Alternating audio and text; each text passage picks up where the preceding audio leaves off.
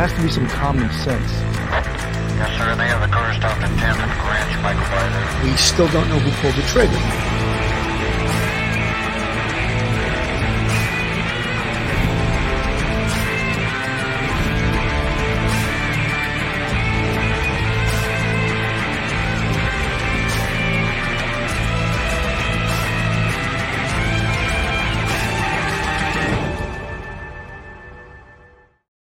Hello, everyone, and welcome to Police Off the Cuff, Real Crime Stories. I'm your host, retired NYPD Sergeant Bill Cannon, and with me tonight is retired detective and straight out of Brooklyn, Phil Grimaldi. How you doing tonight, Phil? Doing pretty good, Billy. How you doing? Pretty good. You know, it's what the old expression, what goes around comes around. Here we are. We first started covering this case of the Alec Murdaugh case. I believe it was June 7th, 2021, more than a year and a half ago. And that's how long this case has taken to come to trial.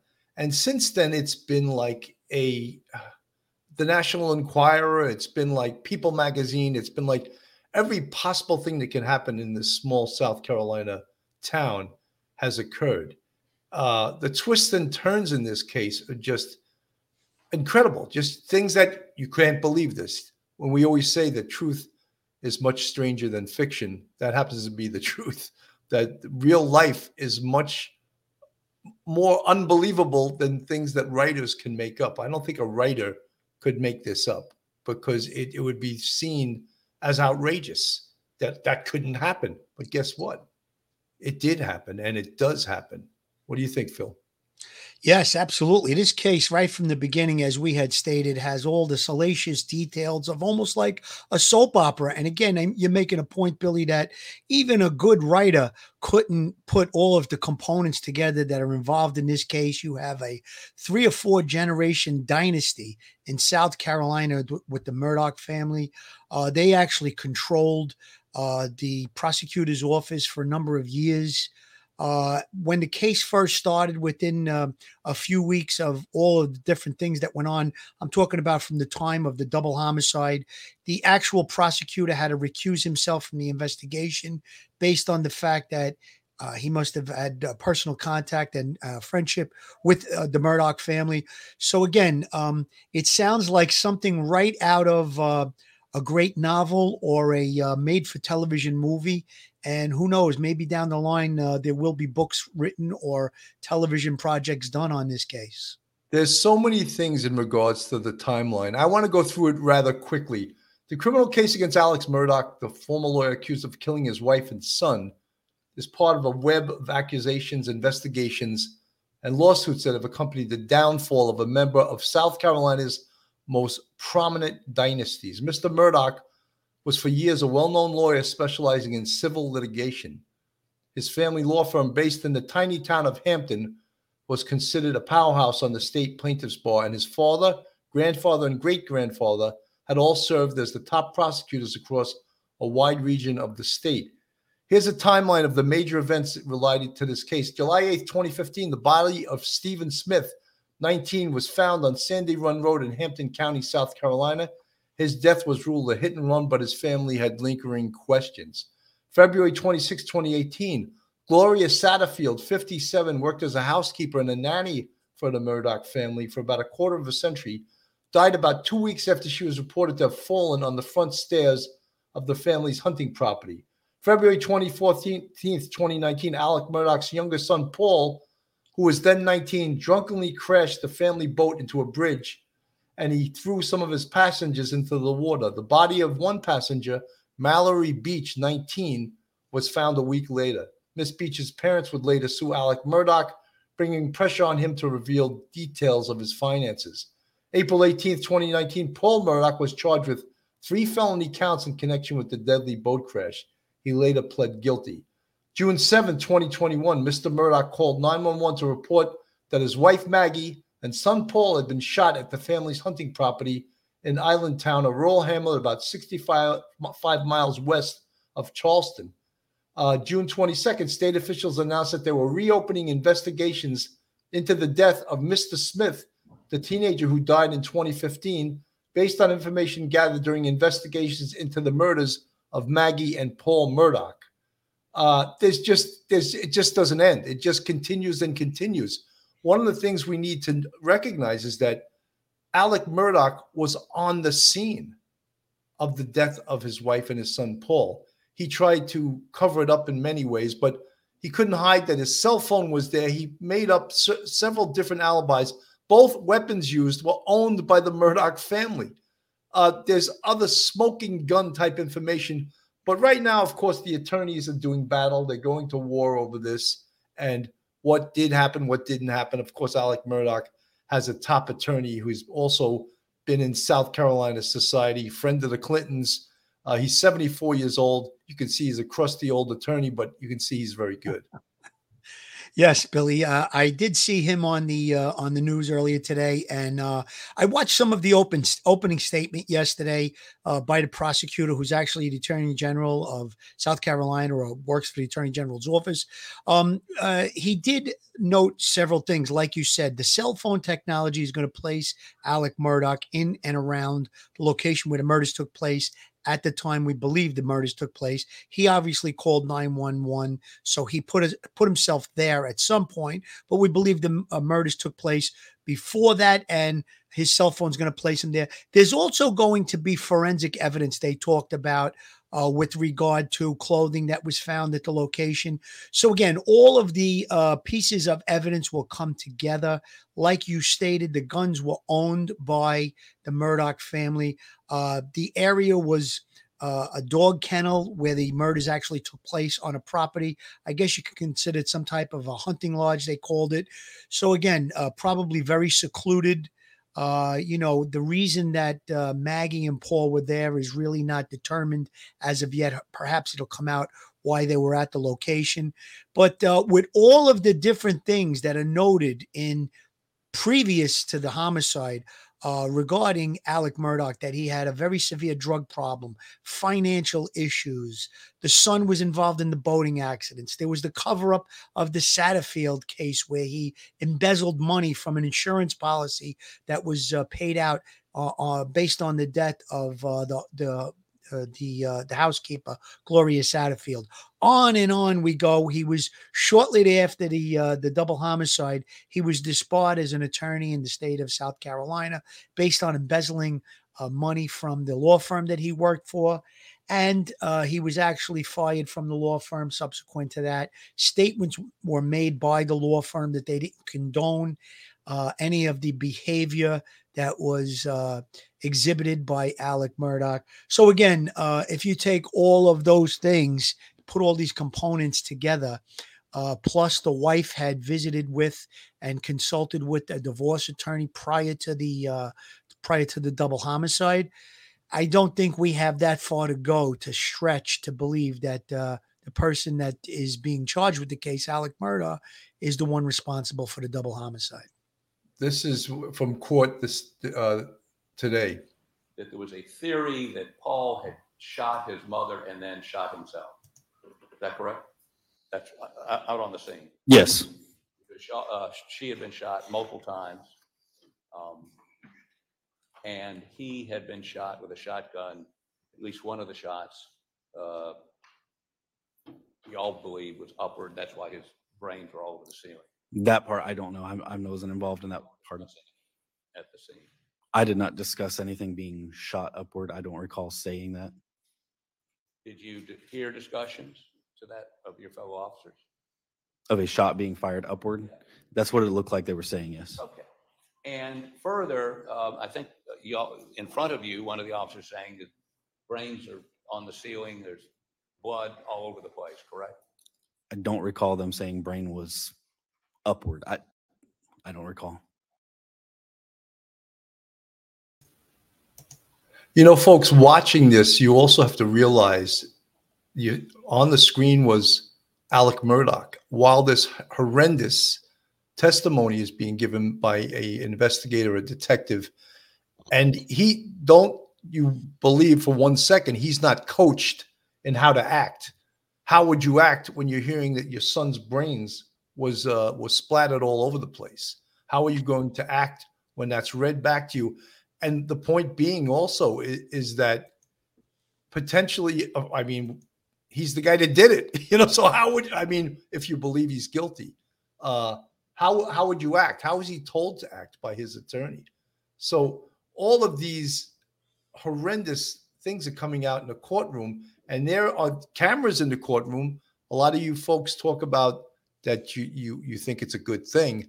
I personally think it's a bad thing, but that's not my choice in this case. Here we have cameras in the courtroom, and Alec Murdaugh is coached, of course, by his attorney. When you hear this type of testimony, you better react to it. And you could see he put his head down. He almost feigned tears. And that's all the show for the jury. You know, Billy, I agree with you about the cameras in the courtroom. I'm not a big fan of that. It does make for good news and television. You know, it's very salacious, this case. Most cases that have been, public with the cameras, they just, I don't know if the person that's being charged with the crime actually gets a fair trial based on that. There's a little bit too much, coverage on the facts of the case, and perhaps it could start conspiracy theories and things like that. So I agree with you on that.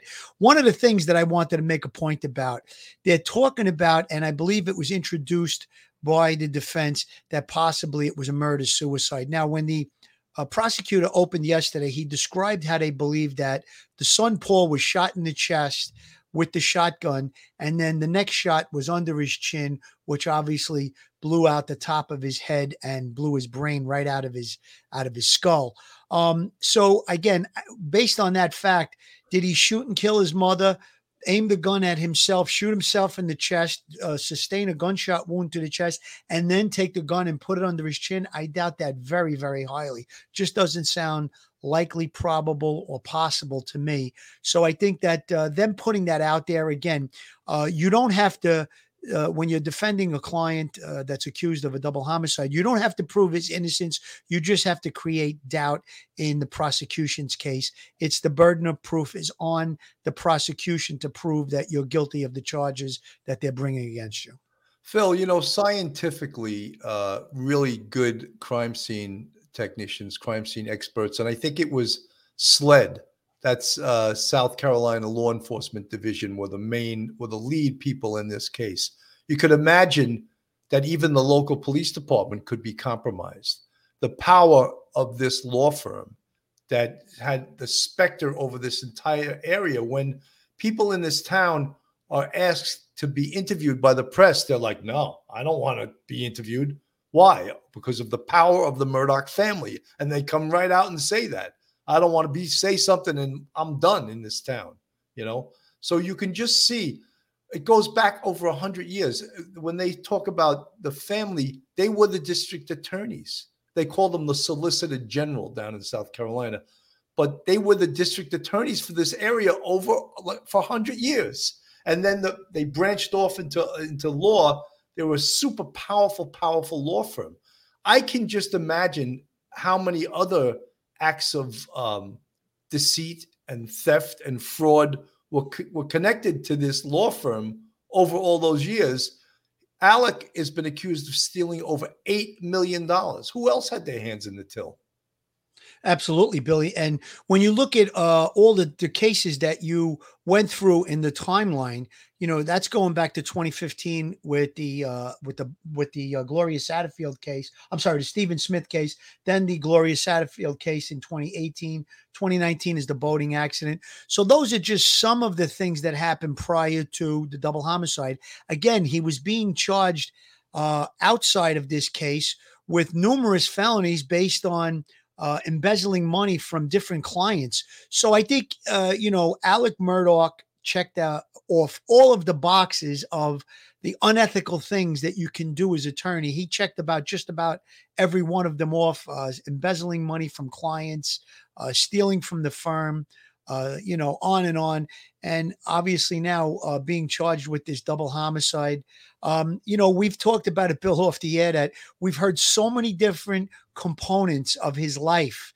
The only thing that we think is missing, and it may be there, we just haven't heard about it, would be what we call in Brooklyn a gumata, a girlfriend. The only angle that hasn't been checked off, so to speak. We have the money angle, the drugs.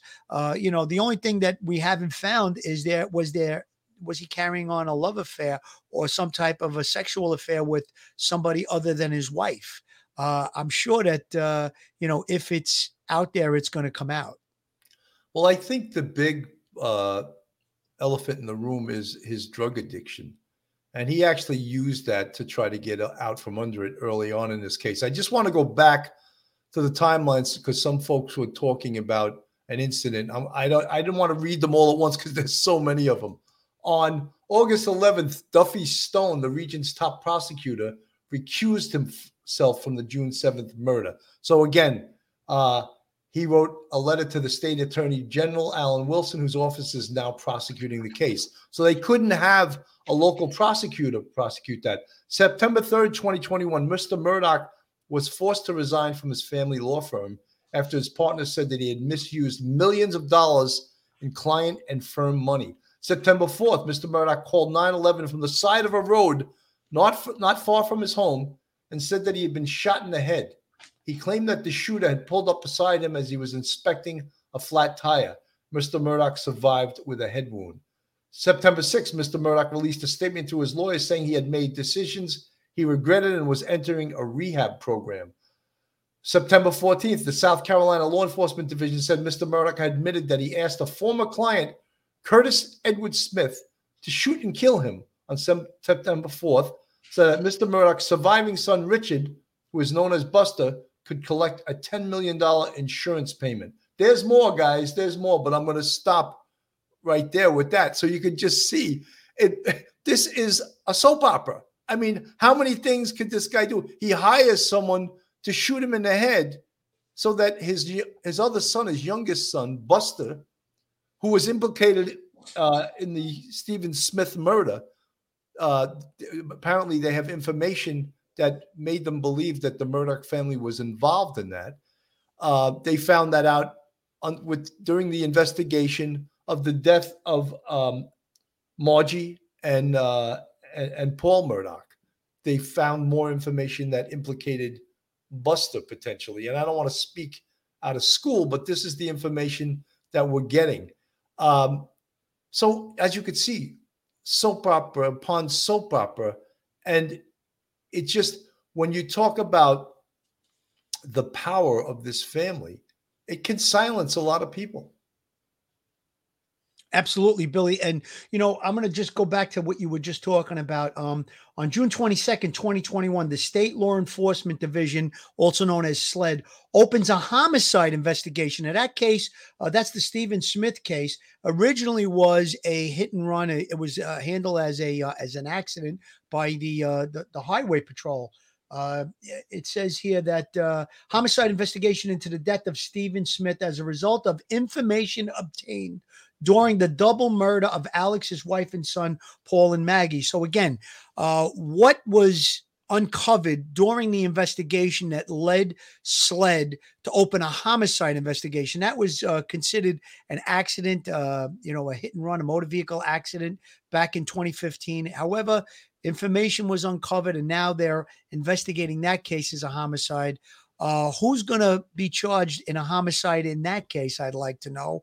I wonder what that investigation, what stage that investigation's at. But again, all the different salacious things that are going on in and around this perpetrator, this defendant, Alec Murdaugh, very, very questionable character, zero integrity, in my opinion. So again, his lawyer is going to paint him as a loving father and family man. However, I think the opposite is true. He has no integrity in my eyes, and I think that can easily be proven and brought about at this trial.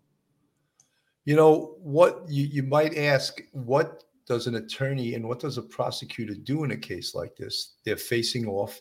They're all presenting their point of view as to what occurred.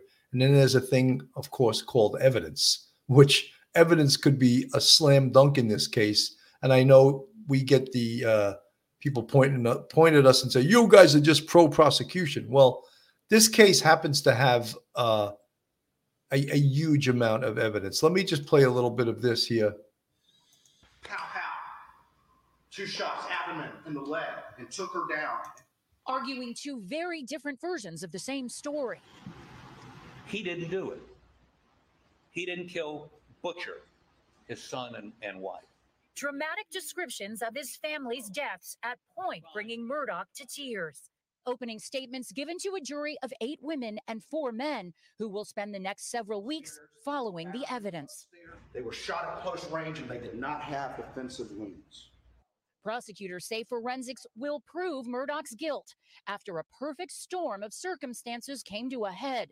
The state contends Maggie was killed with a weapon owned by the family that was never recovered, and that a cell phone video captured at the murder scene just before the time of deaths puts Alec at the scene, contradicting his alibi that he only reached there when he discovered the bodies.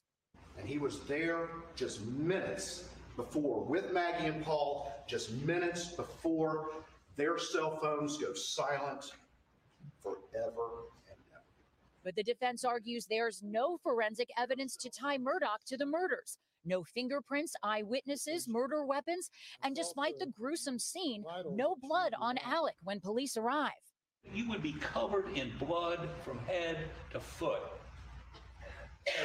The defense argues a video taken earlier in the evening shows Paul and Alec enjoying time together, and that police pinned Alec as a suspect before investigating, even suggesting the crime may have been the work of 2 people because 2 different weapons were used. They have pounded that square peg in the round hole, and you're going to hear about it. They've ignored some witnesses. Katie, it appeared to be a difficult day in court. Is there any indication that the rest of Alec Murdaugh's family is still supporting him? Well, Lester, for the first time today, we saw several members of the Murdaugh family in the courtroom, including his son, Buster. When court adjourned, Murdaugh turned to his son and mouthed the words, "Are you okay?" His son.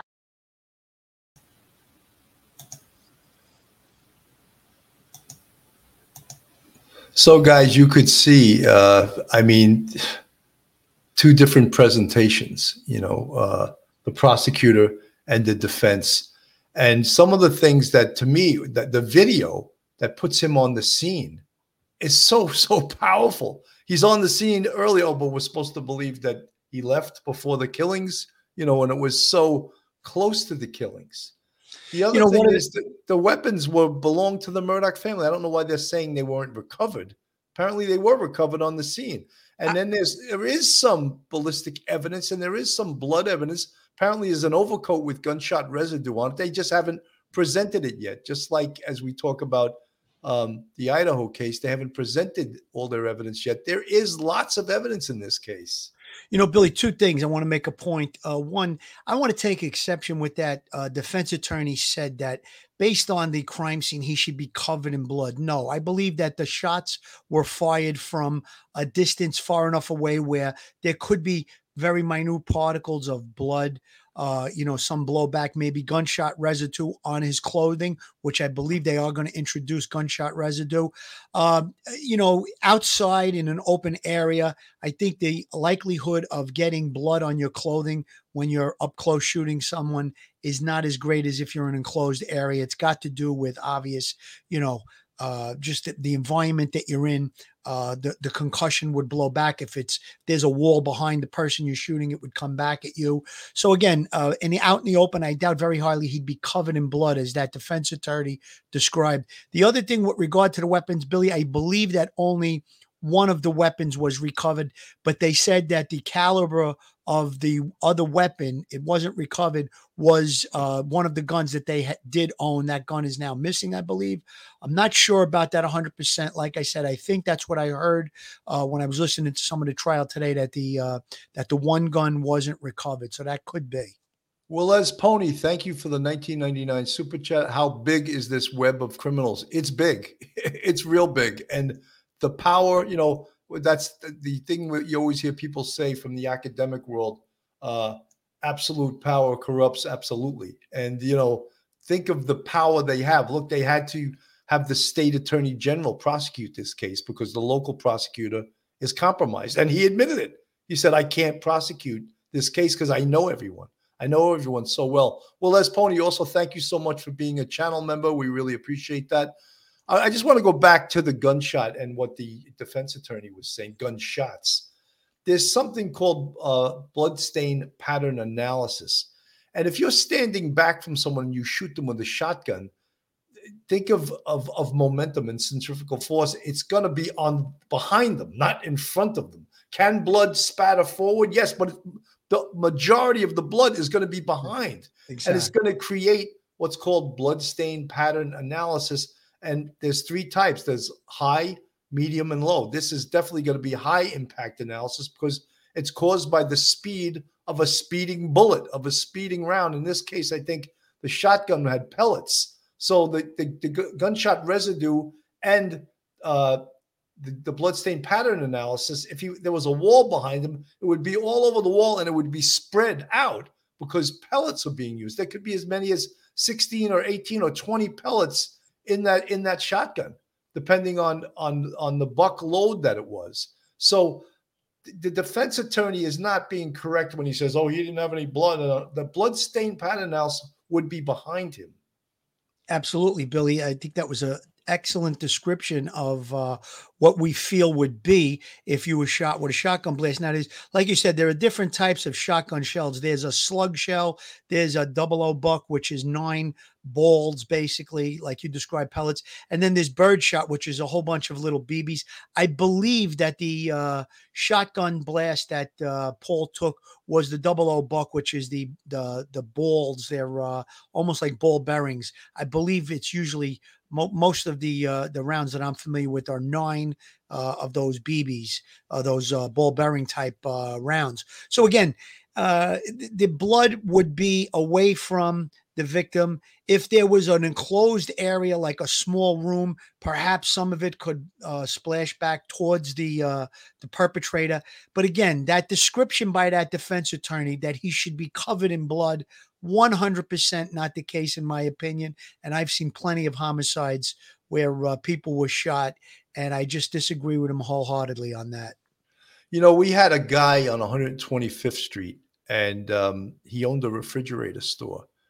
And these 4 mopes went into the store with one gun, but they started pistol whipping his employees in a stick-up. And I remember the guy's name was Gus. He was an old guy, like 72, 73 years old. And he had this shotgun that he kept in a box for 20, 25 years, never touched it, but just in case something like this happened. He shot all 4 of them. 2 of them dead, and 2 of them ran out and they went to a hospital, said they were robbed, you know? But the point is that he didn't have a drop of blood on him. And he shot 4 people, 2, as I said, 2 dead and 2 wounded. And that's inside of a store, Billy, not in an open area. This shooting took place outside in an open area on a hunting lodge by a dog kennel. So again, he was that individual you're talking about, that case, he shot 4 people and he didn't have a drop of blood on him. Again, out in the open, the chances of you having blood splash back at you, I think is much, much less. So yeah, that defense attorney's description of that, I hope that either in summation or some type of crime scene expert can testify about that statement that he made. You know, obviously experienced law enforcement officers, crime scene investigators can make statements about that. And then you can get into the scientific explanation of it based on the patterns that you talked about earlier, Billy. The other thing that to me, and I wish Mike Geary was here because we'd use his expression, consciousness of guilt. There we go. Was that he called 911. He was the 911 caller. And he said, "Oh, my wife and son are shot very badly." That was the language he used. They're shot very badly. And the 911 operator asked him his name and where he was. He gave all that. He said it was actually a pretty long 911 call. Yes, my name is Alec Murdaugh. Yes. We're at this address. And he said, "Please get here fast." And that they're not moving. They don't look like they're alive. They don't look like they're alive. He said all of those things. The other thing he did, which is another consciousness of guilt, was he called his wife's cell phone after the shooting as an alibi to show that he thought she was alive, which is another consciousness of guilt thing. We'll give Mike Geary credit for that, And we also have a red herring thrown in there by using the two different firearms, again, to maybe possibly plant the seed in the investigators' minds that two different guns, two different shooters. If you go back to that 911 call and you listen to it, now the description of the crime scene by the prosecutor, describing how the son Paul's head was basically his brain was blown right out of his head.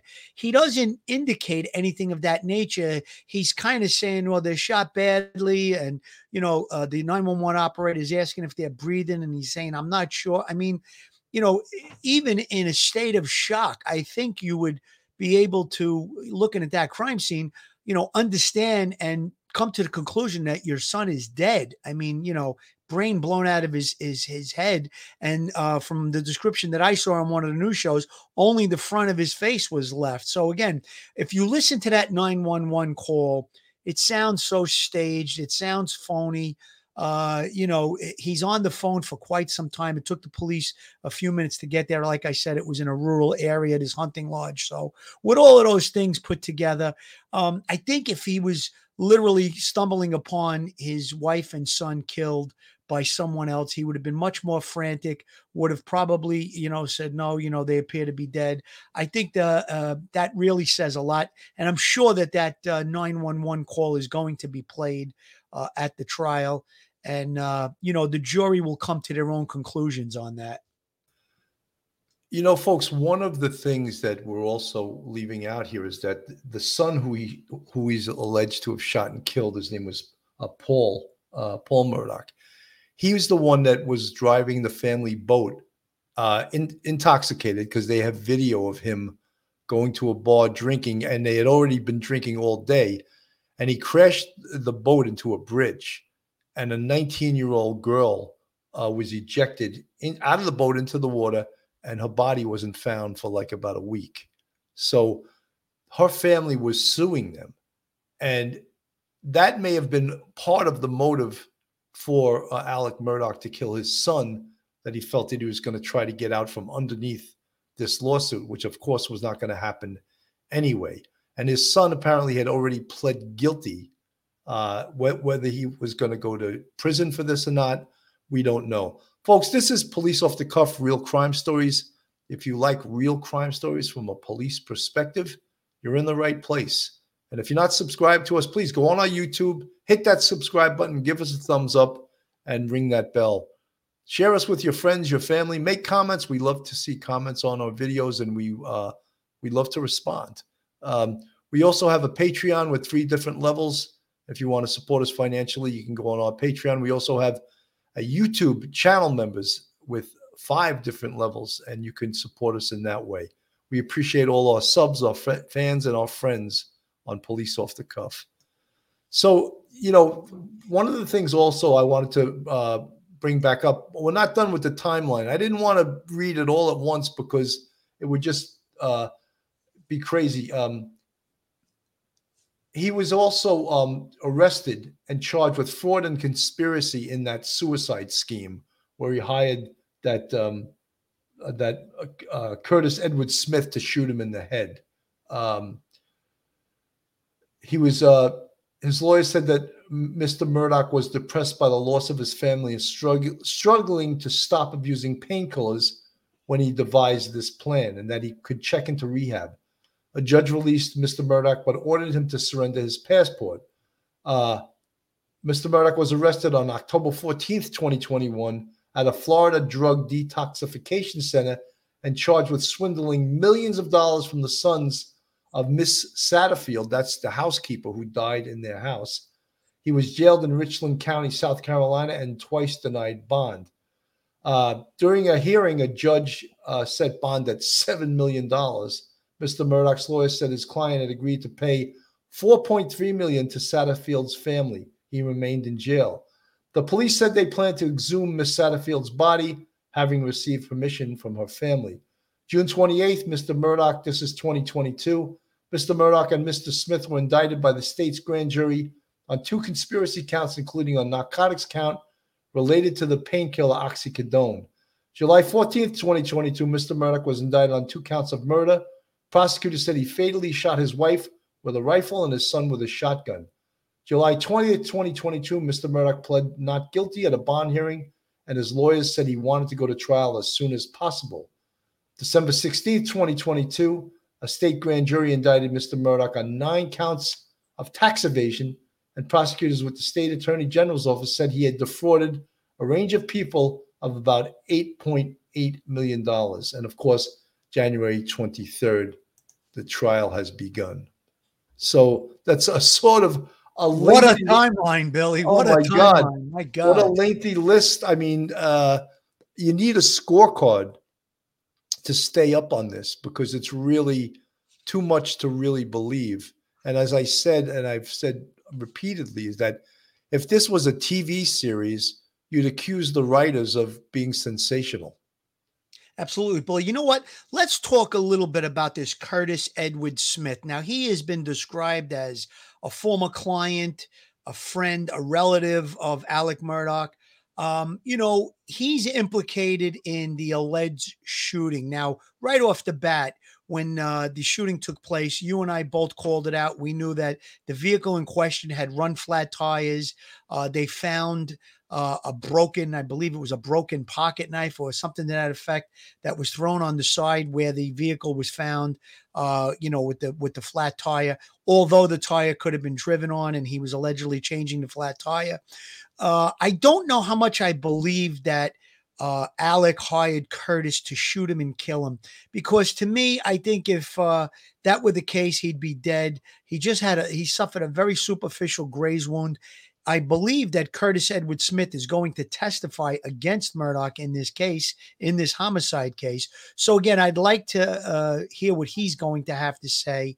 I believe he's involved way more in all of the hanky-panky that Alec is involved in than we know. I mean, basically, he's only charged in the cover-up shooting, when he's changing the flat tire. But who knows what? Phil, you're forgetting something about the flat tire. He had tires that wouldn't go flat. Right, run flats. So that was just a total nonsensical story. The other thing is all of a sudden he's hurt and a helicopter shows up on the scene and takes him to a hospital in another state. Right. How did that happen? Right. How did that happen? Right.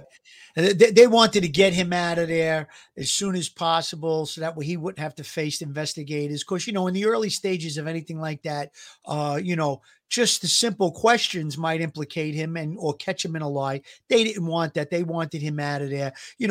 Again, I knew about those tires because I had the same type of tires. I've driven 40 miles on a flat tire with those type of tires. So again, it was all staged. It was all phony. We knew it right from the beginning. It took a few days before it was revealed to the public, and I'm sure the investigators were right on top of that. But this guy, this Curtis Edward Smith, he's a real, he's a real intricate part of this case that we're going to find that information from him. I guarantee he has a very shady background, and allegedly he also supplied Alec with some narcotics, the oxycodone.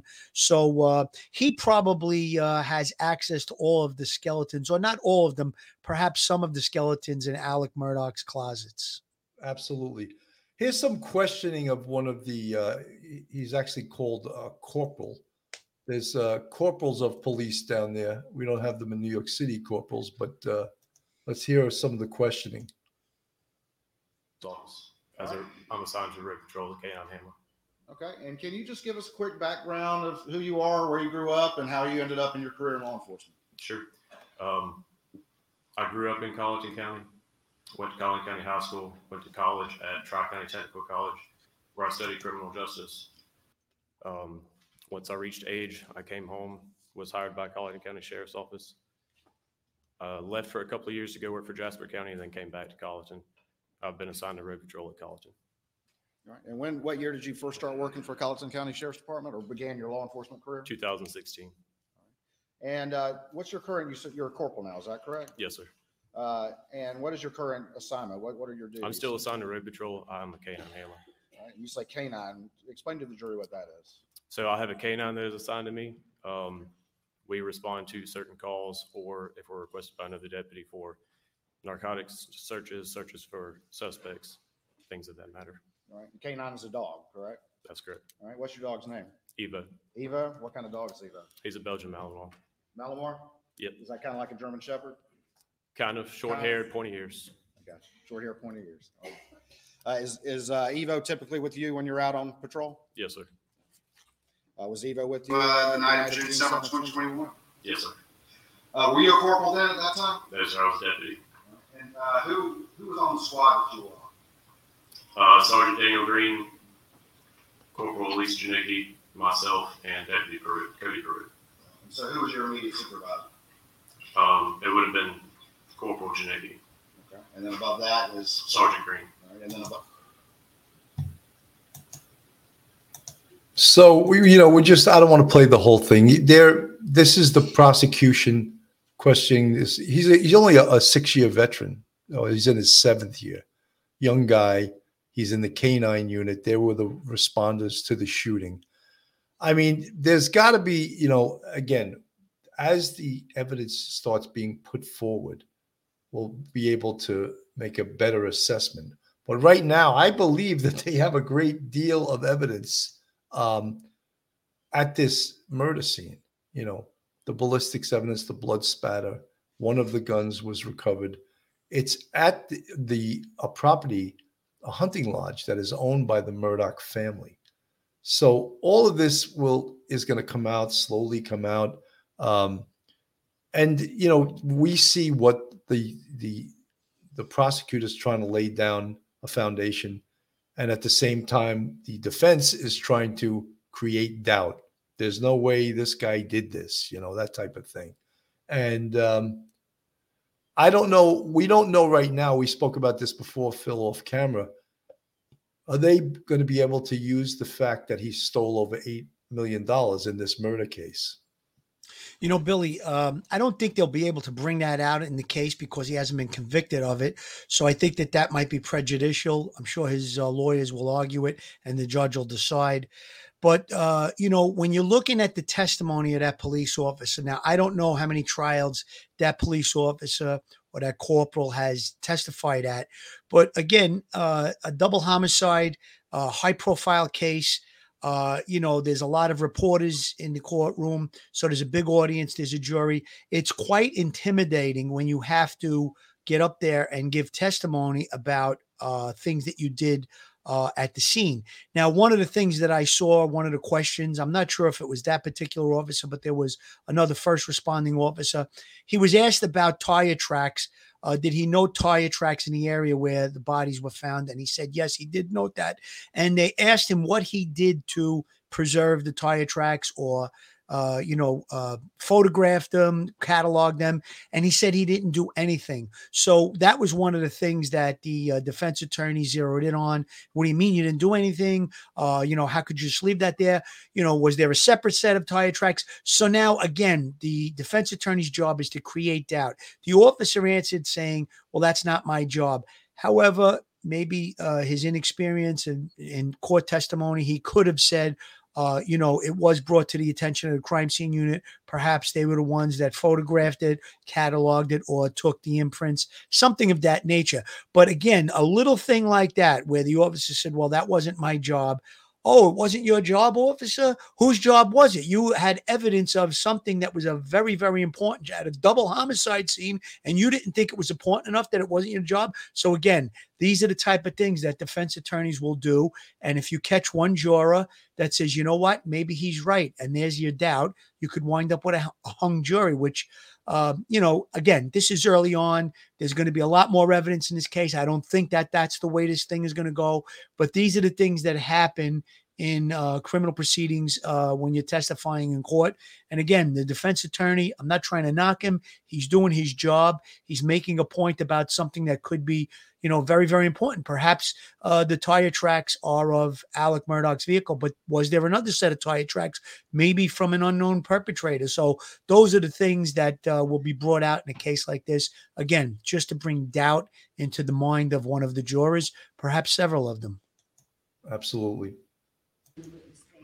State your name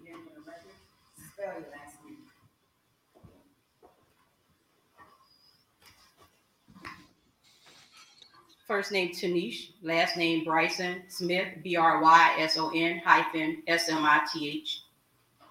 You're getting an echo, Bill. Maybe take us out. Could you tell the jury where you work? Hampton County E911. And how long have you worked for Hampton County E911? 17 years. And what is E911? Emergency Services Dispatch Center. And what do you do there? Currently, I am in a direct position, just stated in December. I am over the management of daily operations of the 911 Dispatch Center for Hampton County, including budgeting, payroll, like the day-to-day operations, and record keeping, recordings, etc. Does the Hampton County 911 keep records in the normal course of business? We do. And what kind of recordings are these? We have audio recordings from 911 phone calls, administrative line phone calls, as well as radio recordings from our radios from the field. Are all 911 calls recorded? They are. And how are these calls stored? They're stored on our Nextlog data recording systems. How long are they stored for? As long as we need them. And who has access to those records? I do. Does anybody else? No, ma'am. Just you? Yes, ma'am. Okay. And how do you access the records? There is a database in my office that I have to log into to access any recordings that is requested. All right. Sometimes do calls from another county, such as Colleton County, come into Hampton County? They do. And why does that happen? Cell phones pick up on the nearest PSAP based upon the location of that cell phone at the time of call. PSAP meaning Public Safety Answering System. Okay. And why does it pick up on that on the location and send it to Hampton as opposed to Colleton? Due to the geographical location of a phone call or a phone when that call is made, that cell phone picks up at that tower, and the tower, wherever the nearest PSAP is where that cell phone will be routed to. And what do you do when you in Hampton County receive a call from Colleton that's supposed to be going to Colleton County? We transfer that call out to Colleton County. So interesting, because it can also show that where the call emanated from. Right. So her testimony is quite important, even though I don't think they play the actual recording here, but we had heard the call that Alec Murdaugh had made over a year and a half ago, when he had called 911 and said, my son has been shot very badly. That was the language he used, which I thought was a little bit unusual. Put it that way. Yeah, he didn't seem to be, I don't know, I try to think of, God forbid, if I stumbled upon a relative, I mean, my wife or one of my children, God forbid, I don't think I could be as, together as he was, even though, he sounded like he was upset or whatever, but frantic, I don't think he was quite frantic. And again, describing the injuries, shot very badly. The 911 operator, by the way, did a great job telling him not to touch things when, it was clear that it was a crime scene, and telling him, reassuring him that the police were on the way and stuff like that. But asking if they were breathing, obviously to try and institute first aid if there was possible that they were still alive. He's not clear on that. And that's the thing that sticks with me. I mean, if you see a person with their brain blown out of their head, I think it's clear that they're not alive anymore. And he put on a facade. Obviously, it was all an act, and not very good acting, in my opinion. No, absolutely. But again, that besides the ballistic evidence and the evidence of the gunshot wounds tell a story themselves. If the firearm was fired very close to the body, there's something called stippling or gunshot residue. And the stippling, depending on how close or how distance away, if it's far enough away, the stippling won't exist at all. Right. If it's within 2 feet, the stippling from the barrel of the gun, which is just tiny particles of gunshot residue, that would splatter over the body of the victim. That would indicate to the ballistic expert how close the person was when they fired the shot. As I said, if it was beyond 2 feet, then there would be no gunshot residue on the person's body. But that's part of the science of ballistics, which is the science of a projectile in motion, which is what the definition and of ballistics is. And there would be an in-depth investigation of the scene, probably using lasers, probably using all kinds of high technology stuff, because they knew that this was, well, not just that it was a high profile case, but it was a double murder. Absolutely, Billy. And I just want to expand a little bit on what you talked about with the stippling. When the muzzle flash, now people know what muzzle flash is generally. You watch television, you see a gunfire, there's a flash. That is, there's an explosion that takes place inside of the firearm, and all of the gases and the flame are expelled out through the muzzle of the firearm or the barrel. So again, like you said, if you're within 2 feet of that person, there could be stippling, gunshot residue.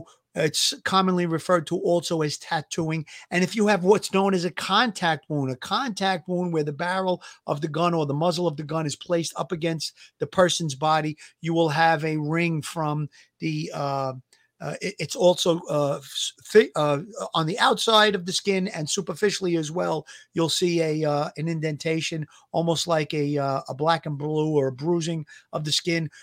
That's indicative of a contact wound. There are all the different types of gunshot wounds that we talk about on the show in the past. So I believe in the opening statements by the prosecutor, he did talk about stippling, that we were going to see some stippling in this case, that one or maybe more of the shots that were fired at the victims were of close nature. So again, could there be blowback towards the perpetrator? Yes, there can. Would they be covered in blood as the defense attorney described? I don't think so. No, when you described tattooing, I once had this idiot that shot himself in the hand, and it was a perfect circular imprint in his hand, as well as gunshot residue, and the actual tattooing of the imprint of the barrel of the firearm, the muzzle of the firearm in his hand. And his story was, I was walking across the projects and I heard gunfire, and then I realized I got hit. It was totally ridiculous. We actually locked him up for possession of a weapon, because the evidence was so clear that he had shot himself. Even though we didn't recover the weapon, we charged him anyway. And that's called tattooing, where it has the gunshot residue and the stippling, and it was just ridiculous. It was like a textbook tattooing from a firearm. Let me play a little bit of this. Okay. And further, you, as you're discussing this with them, indicate, let me make sure I get this correct.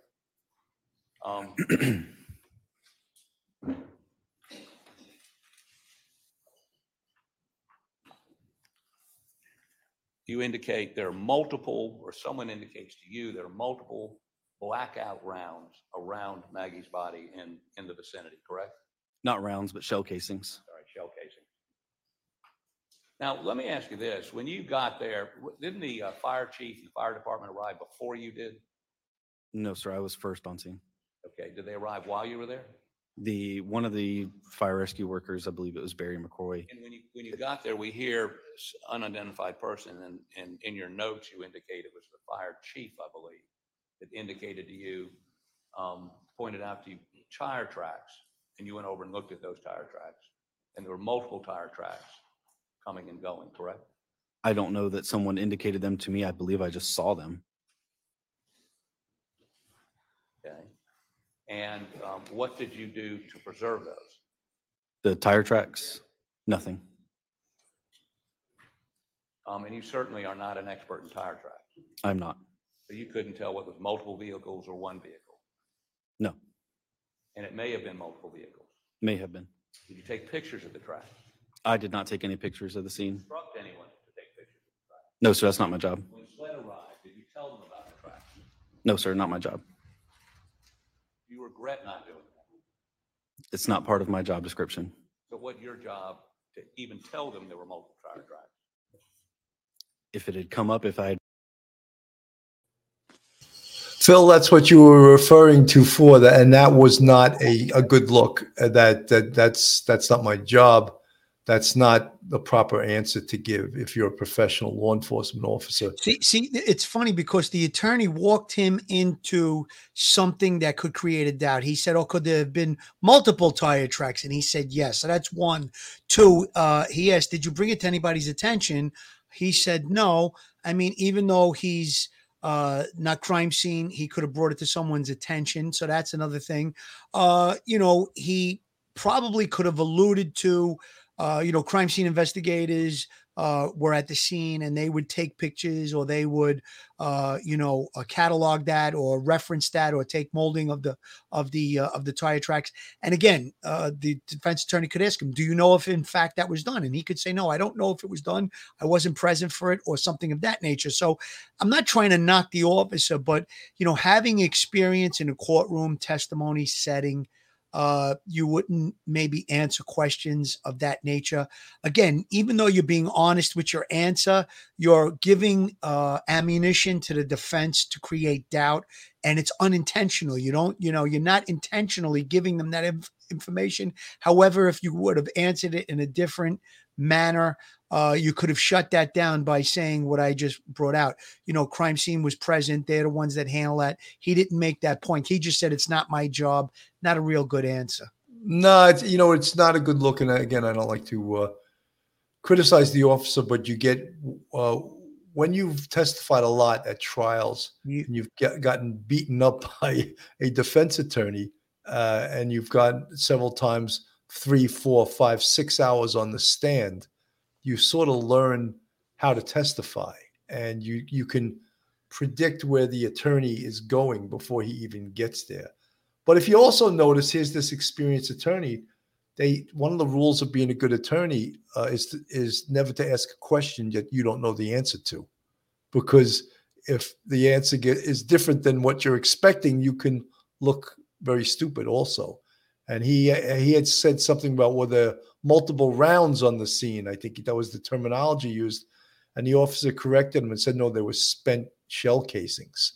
So he used incorrect terminology also, but he's not the one that's he's the one that's trying to create the doubt, not the reverse. Absolutely, Billy. And that was actually a very good answer on that officer's part, because he corrected, it's not a round, it's a spent shell casing. Very good point. The other thing is this: you brought out the point, and he's an experienced prosecutor, defense attorney. So again, how many times does an officer who's got 7 years on the job testify in such a high profile double homicide case? Probably not very often. Maybe he's in traffic court. Maybe he's testifying on some minor offensive cases. But again, to be so schooled on it as the defense attorney is, they do mock trials in law school. They go through the experience of questioning and leading a witness. And, it's up to the judge to control what goes on in the courtroom. But a defense attorney, a good defense attorney can, make things sound a little bit different than what the actual person answering the question wants it to sound like, or their answer. And I've had it happen where they'll ask you the same question with different wording, but it's the same. They want you to, repeat the answer in the hopes that maybe you're going to change your answer. And again, a lot of times the prosecutor will object, and the judge will say, that question has been answered, objections sustained, moved on, things of that nature. Or, if the judge feels that maybe you didn't answer it the way that, the judge wanted it answered, he'll say objection overruled and answer the question. Now you have to answer that question. But that's the thing that defense attorneys will do. They'll try to weigh you down. They'll ask you the same question in different ways to try and get a different answer than you made the first time. And then when you answer it differently, they say, "Well, officer, detective, didn't you say just in the last few minutes," and I can have it read back, that the answer to that question was no. Now you're saying yes. So again, it tries to create doubt, and they try to impeach your testimony. That's what their job is. And unfortunately, being an officer, an investigator, a detective, you have to be able to sustain and get through that without losing your cool. Absolutely. Joe Murray, attorney at law. Speaking of attorneys, have you found yourself in a jam? Are you in need of legal counsel in the New York area? Do you need a victim's advocate? Well, Joe Murray is your man. He's not only an experienced trial attorney, he's also a retired 15-year member of the NYPD. He literally knows both sides of defense. His website is jmurray-law.com. His telephone number is 646-838-1702. Or you can email Joe at jmurray-law.com. Joe's a big supporter of Police Off the Cuff Real Crime Stories. He was actually on Fox News this morning defending a NYPD sergeant who was brought up on charges for wearing a unauthorized patch on her uniform. Good luck to Joe on that case. He's a great criminal attorney. Folks, we're going to stay on this case. It really is a fascinating case. I can't, I think it had more interest when it first occurred. However, it is a fascinating case, and it is being internationally covered. And it's hard for any of us to believe that a father could kill his own son and his wife. And I'm not saying if Alec Murdaugh is innocent to proven guilty. He probably has some of the best defense counsel that money can buy right now. I don't know who's paying for it. Is his family still paying for it? Does he still have money left that he could pay for his own defense? You're talking about a defense like this could very easily cost $500,000. And who's paying for it? I don't know. I really don't know. But we're going to stay with this case. And there's so many other aspects of it. We read part of that timeline, and I thank the New York Times for providing that timeline. There's so many things that have occurred in this case that really point the finger at Alec Murdaugh. Phil, final words. Final words. You talked about this case involving a family that went all the way back to his great-grandfather. You talk about nepotism, the influence, the favoring of relatives, friends, associates. I mean, think about it. All the favors that must have been done by this family in the past, favorable treatment.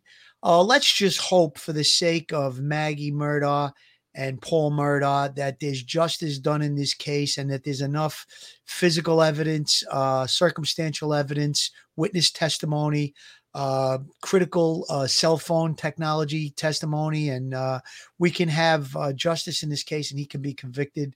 Obviously, he's innocent until proven guilty, but with the, I don't know if you want to call it a tidal wave of evidence that we see, he's probably, sitting on a double murder conviction here. Again, we'll keep close eye on it. This really is a salacious case. It has tons of components to it. And it's just like, as we were covering it from early on in 2021, June 2021, it was like every day was a new chapter in the saga. So we'll be on top of it. Let's see what the rest of this trial brings. Absolutely. Folks, again, if you're not subscribed to Police Off the Cuff, go on our YouTube, hit that subscribe button, give us a thumbs up, and ring that bell. Also, You can support us on our Patreon, 2 different levels, and we have a YouTube channel membership with 3 different levels. I want to thank all you guys for tuning in tonight, and we'll bring more in regards to this case to you in the upcoming weeks that this trial will be taking place. Have a great night, everyone, and God bless. Stay safe, everyone. One episode just ain't enough.